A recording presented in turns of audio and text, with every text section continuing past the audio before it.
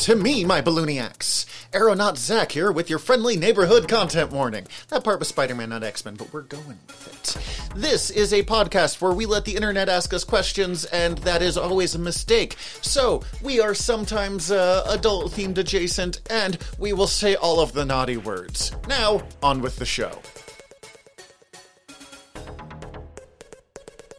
Hi everybody, I'm Tyler. And I'm Zach. We are Aeronauts and we're back with more word balloons. We've been flying high on our own hot air, but we've stopped our journey to Westchester to answer your nerdy questions. So with that in mind, Zach, what's our question this week? Who is the worst X-Men villain? Okay, first, 100% subjective. I was going to say, some of these questions we get, we're kind of asked to, actually come up with real information. I do like those, because you always end up, teaching us something extra that I didn't think we would end up learning. Fascinating stuff. I love these ones. The ones where we can just kind of pull the ripcord and see what happens are my favorites. So. Oh, these are great, because I love to hear, because one, I find out the same fascinating stuff that I didn't know before, but also, there's no wrong answer. Okay, who won? I've got a couple, and I could have gone with really easy ones like Forearm. His ability is that he has 4 arms, and Rob Liefeld made him up. Yep. He later created a female version of the character for Image named Foreplay. It's bad. I'm sorry, I just learned about that recently. I had to mention it. It's not X-Men. It's bad. But I'm gonna, at least for me, I'm trying to keep it to, quote, big name, not useless hench person number 7. I still can't tell you what Scalp Hunter's powers are. I've been reading about John Greycrow for years, but, I have my pick, and I only figured it out after looking at just, a list of villains and remembering some stuff from not necessarily X-Men, but X-Men adjacent comics, and it's Sauron, I believe it's how it's pronounced. Sauron? Sauron? It's spelled exactly the same way it is in Lord of the Rings, and Carl Lycos is a big enough dweeb that I'm sure it's... Well, he's a pterosaur, so it's a Sauron. Oh, it's Sauron, okay. And he soars on his wing. He's Sauron, the pterodactyl. It's not actually the pterodactyl man, but it's the pterodactyl man. Specifically because of the one-page spread that I've never even read the book. I've just seen this page where Spider-Man's talking to him about how he could use this ability to cure cancer, and he says, "I don't want to cure cancer. I just want to make dinosaurs," or something along those lines. No, it's from Spider-Man and the X-Men right after Jason Aaron left Wolverine and the X-Men. It's a pretty good run, actually. Sauron's abilities include he absorbs mutant energy, so if he touches Wolverine, he transforms into a pterodactyl man. The reason I have affection for him is because he's in one of the first X-Men comics I ever had, where he had a bunch of laser guns too, and it was wicked awesome to my 7-year-old brain. Oh. He is a bad character. You are not wrong. Yeah, no, he's a very bad character, but also a very fucking cool character, but a bad cool character, if that makes sense. Yeah. I guess I brought 2 in an honorable mention. So okay, that's what I got, so. My honorable mention is an honorable mention because he was a villain for a very, very short amount of time. Beak. Beak falls under, Forearm of, you just kind of suck, man. Yeah.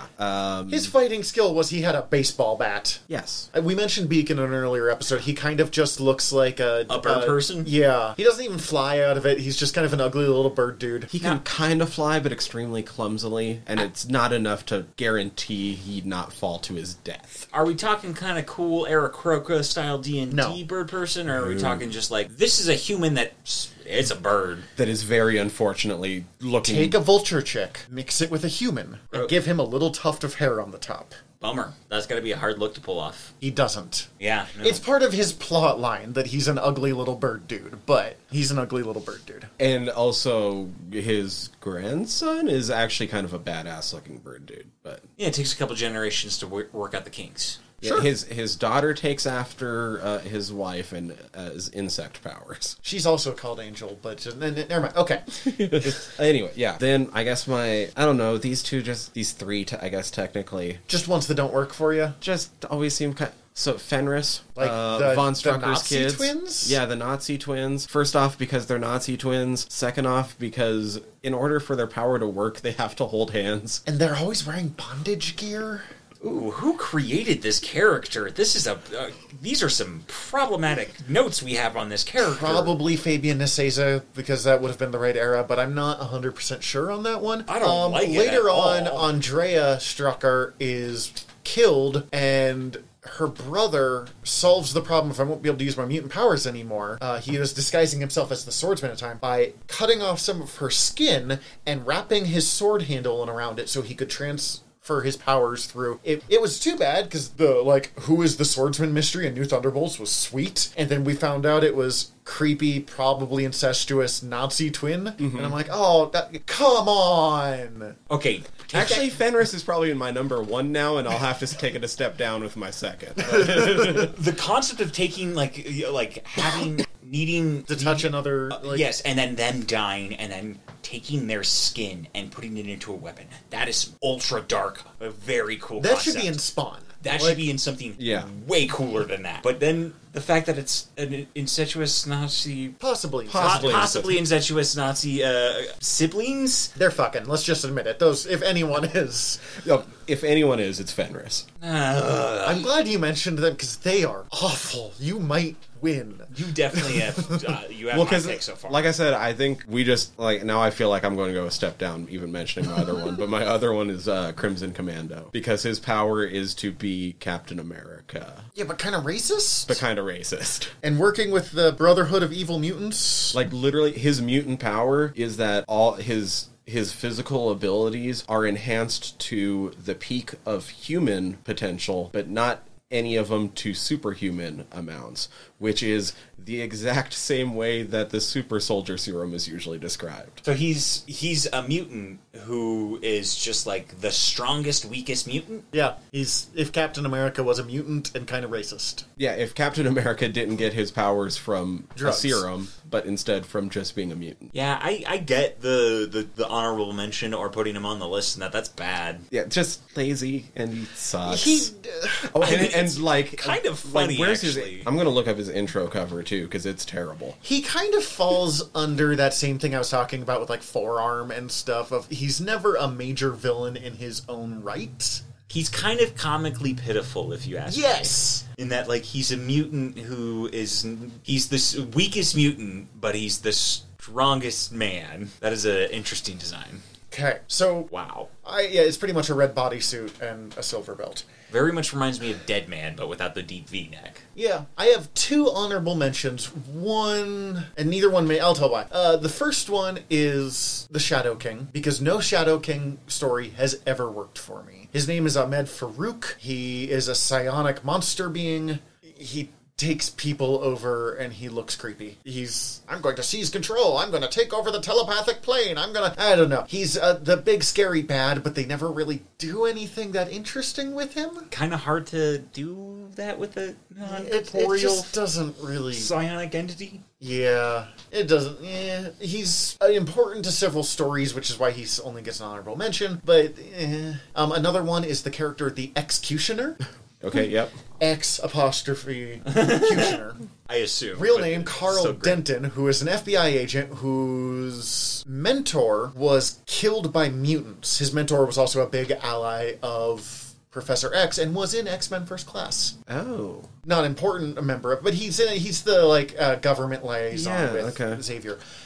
So he takes... yeah, I love that guy. So Carl takes all of the gear of stolen alien tech that the FBI has recovered over the years and becomes a vigilante known as the Executioner. The reason he doesn't make the list is because honestly, he looks pretty metal, and even though he kind of sucks, I like his idea. He also later reveals to the Punisher that the Punisher was a major inspiration for him, and I went, oh no.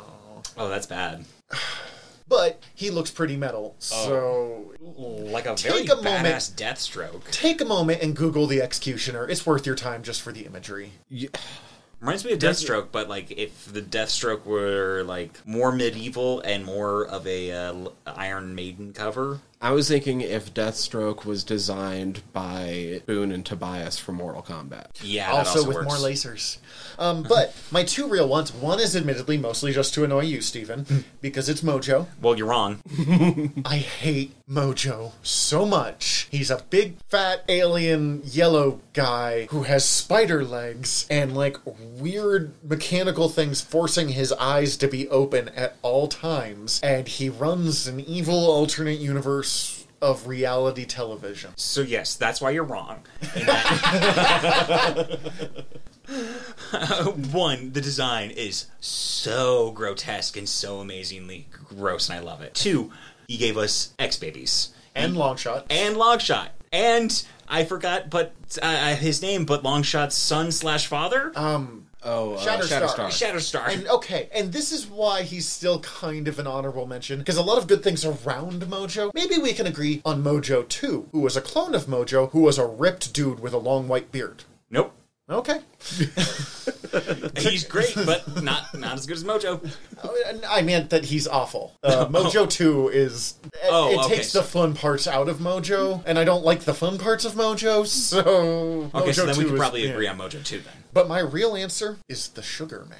Oh, I almost picked Sugar Man, but... Sugar Man comes from the Age of Apocalypse. Oh, He is no. pretty much Pac-Man on, like, angry Rob Liefeld steroids. He is the apprentice of Mr. Sinister in the Age of Apocalypse universe, so he's a gifted geneticist. He's also super gross, is always drooling. He's like a big head with 4 tiny little arms attached and legs and gnashy, pointy teeth. He's a less interesting MODOK. I was about to say, he's like if MODOK had a kid with Pac-Man and it came out looking And slightly Goro like from the Mortal Thing. Kombat, if we're going to keep talking Yeah. about. He is... MODOK works because people have leaned into the, like, absurdity that is MODOK. Sugar Man is just weird and gross, and everyone's scared of him, and no one should be. I mean, I'm a little scared of him because he's fucking weird and gross. And I don't have any... And they tried so hard to make him the next Mr. Sinister, and everyone was like, do we really? The Sugar Man? Nah, Also, that was never going to happen. It's never really been explained why his name is the Sugar Man. I don't know. because he likes sweets. Ugh. You're fired. No, you Okay, don't. Please edit our I'll- podcast. Okay, I'll go. So I think it's Fenris followed by Sugar Man being the real answer to this question. Fenris is... Oh. I knew Fenris was bad, but the moment I had to explain them in like 2 sentences, I was just, oh my god. Like I had Crimson Commando over Fenris until we actually had to explain Fenris out loud. Yeah, Fenris is very bad once you actually look at it on its face. In order to keep our journey going, we're going to have to continue to align our balloons' computers to some of the X-Minds around Westchester. Luckily, Zach is stuffed to the brim with knowledge about some of these characters that we're going to be talking about. Any time he misses, though, will have to be made up for at the end of the season. So, Zach, today, what knowledge can you drop on Megan? Megan! I don't have the same excitement that I had for Guido last time, but Megan is from one of my favorite X-Men runs, which is Excalibur, which is a wildly underrated X-Men run. Megan was originally, I believe, a mutant from a group called the Warpies, who were mutants that were tweaked, altered by alternate reality energy or something like that. It was from Captain Britain. It was weird. Is her mutant ability to be my sister's best friend in middle school?